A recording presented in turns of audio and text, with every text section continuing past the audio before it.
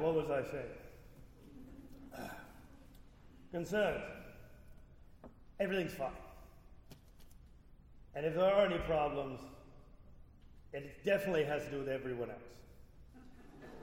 No, it's everyone else. No one here is doing anything at all wrong at all. Everything is fine. Oh, bloody hell, Wormwood. I apologize again. This has to be addressed. He is... you ever have that one family member that you don't like to own? I got him his job. This is kind of on me. Let me dictate this one last letter if we have the time. What are we...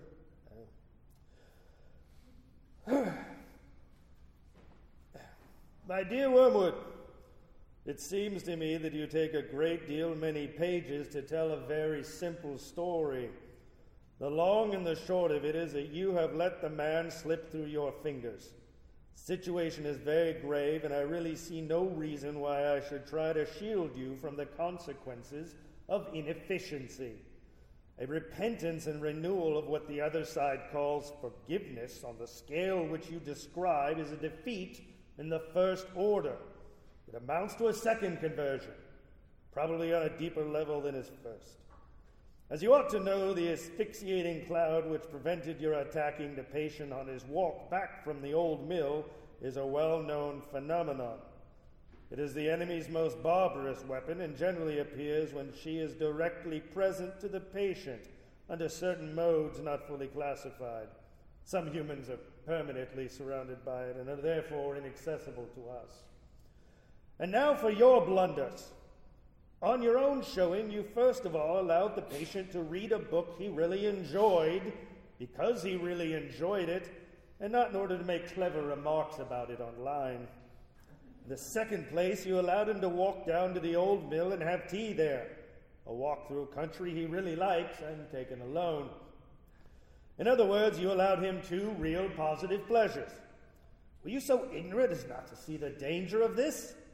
The characteristics of pains and pleasures is that they are unmistakably real, and therefore, as far as they go, give the man who feels them a touchstone of reality. Thus, had you been trying to damn your man by the romantic method, by making him some type of men's rights activist submerged in self-pity and imagined duress, you would try to protect him at all costs against any real pain. Because, of course, 5 minutes of genuine toothache would reveal the romantic sorrows for the nonsense that they are. But you are trying to damn your patient by the world. That is, by palming off vanity, bustle, irony, and expensive tedium as pleasures. How can you have failed to see that a real pleasure was the last thing you ought to have let him meet? Didn't you foresee that it would just kill by contrast all the frippery which you have been so laboriously teaching him to value? That sort of pleasure which the book and the walk gave him was the most dangerous of all? That it would peel off from his sensibility the kind of crust you've been forming on it and make him feel that he was coming home and recovering himself. As a preliminary to detaching him from the enemy, you want to detach him from himself, and had made some progress in doing so. Now all that is undone. Of course, I know the enemy wants to detach people from themselves, but in a different way. Remember always that she actually likes the little vermin and sets an absurd value on the distinctness of every one of them. When she talks of their losing their selves, she only means abandoning the clamor of self-will. Once they've done that, she really gives them back all their personality and boasts, I'm afraid sincerely, that when they are wholly hers, they become more themselves than ever. Hence, while she is delighted to see them sacrifice even their innocent will to her, she hates to see them drifting away from their own nature for any reason. And we should always encourage them to do that. The deepest likings and impulses of any person are the raw material, the starting point from which the enemy has furnished them. To get them away from those is therefore always a point gained. Even in things indifferent, it is always desirable to substitute the standards of the world, or convention, or fashion, for a human's own real likings and dislikings.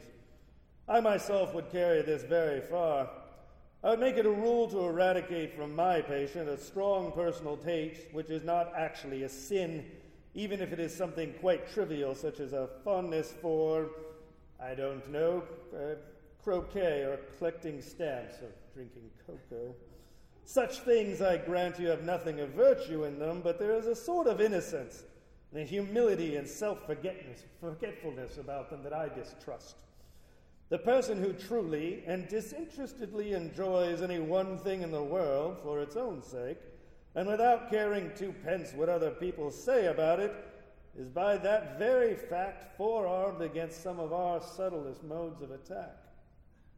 You should always try to make the patient abandon the people, foods, or books that he likes in favor of the best people, or the right foods, or the important books. I have known a human defended against strong temptations to social ambition by a still stronger taste for tripe and onions. It remains to consider if we can retrieve this disaster. The great thing is to prevent him doing anything. As long as he does not convert into action, does not matter how much he thinks about this new perspective. Let the little brute wallow in it. Let him, if he has any bent that way, write a book about it. That's often an excellent way of sterilizing the seeds which the enemy plants in a human soul. Let him do anything but act. No amount of enlightenment in his imagination and affection will harm us if we can keep it out of his will. As if one of the humans has said, active habits are strengthened by repetition, but passive ones are weakened. The more often he feels without acting, the less he'll be ever to act, and in the long run, the less he'll be able to feel. If you can convince him never to act, by and by he will again be ours. Your affectionate uncle, Screwtape. Let me try and send this. I do apologize. We've run out of time. Just disregard everything you've heard here today. Everything is fine. You are all doing fine. There's no reason at self-reflection at all. Go out and just keep doing what you're doing. Don't ever question anything. And go have some lunch. Watch some TV.